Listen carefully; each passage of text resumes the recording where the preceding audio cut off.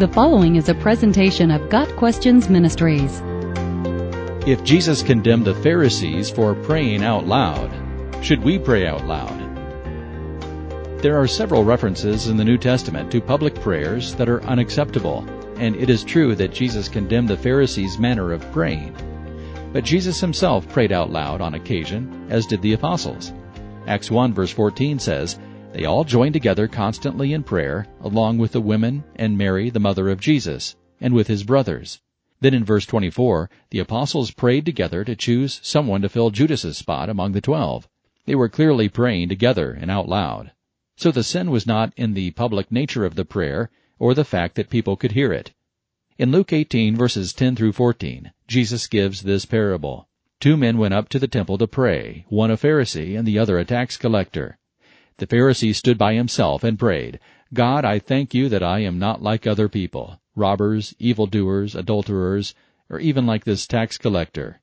I fast twice a week and give a tenth of all I get." But the tax collector stood at a distance. He would not even look up to heaven, but beat his breast and said, "God, have mercy on me, a sinner." I tell you that this man, rather than the other, went home justified before God. For all who exalt themselves will be humbled, and those who humble themselves will be exalted. Notice that the tax collector also prayed aloud, but his prayer was from a humble heart, and God accepted it. The sin of the Pharisees was not public prayer, but a haughty spirit. Later, Jesus says, "Beware of the scribes, who like to walk around in long robes, and love greetings in the marketplaces, and the best seats in the synagogues, and the places of honor at feasts, who devour widows' houses, and for a pretense make long prayers. They will receive the greater condemnation." Luke 20, verses 46 and 47. Here the sin is not the audible nature of the prayer, but its pretentiousness. Jesus condemns the hypocrisy of pretending to have a relationship with God, while oppressing the very people he loves. Then in Matthew 6, verse 5, Jesus says, "And when you pray, do not be like the hypocrites, for they love to pray standing in the synagogues and on the street corners to be seen by men. I tell you the truth, they have received their reward in full." Again, Jesus is not condemning the fact that people prayed aloud, but that they were putting on a public display for their own benefit. Their motive, to be seen of men, was the problem. Such prayer is not real prayer, but empty words meant for the ears of other people. Proverbs 15 verse 29 says, "The Lord is far from the wicked, but he hears the prayer of the righteous."